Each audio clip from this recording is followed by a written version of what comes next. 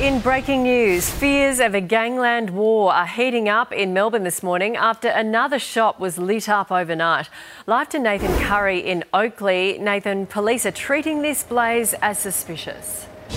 They are, Nat, and probably not surprising considering another tobacconist has been involved. We've seen over the past few weeks more than a dozen tobacco shops firebombed, which police do think are all linked. And now just before 3:30 this morning, we've had another shop that's been targeted. Luckily for them, they did install what looks like to be a new roller door. So looks like the arsonists have thrown something through the window of the vacant shop front right next door. We had the fireys and police pretty much right across the road, so they were able to get on top of this pretty quickly.